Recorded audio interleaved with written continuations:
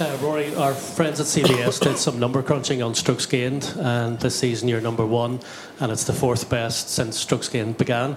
How much confidence does that give you for this week, and is that where you feel your game is? Yeah, I do. I think it's the probably the most consistent period of golf I've ever played. And yeah, you look at my, I'm a big, I use strokes gained numbers a lot in terms of, what am I doing well in, what needs improvement, what am I going to go practice this week to get ready for next week, or, whatever it may be.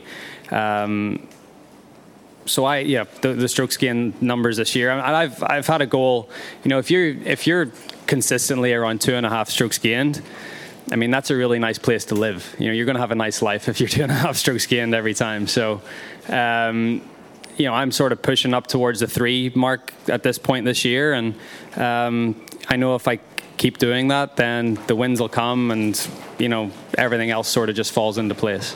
Just a wee follow-up, what was with the washing machine on the top yesterday?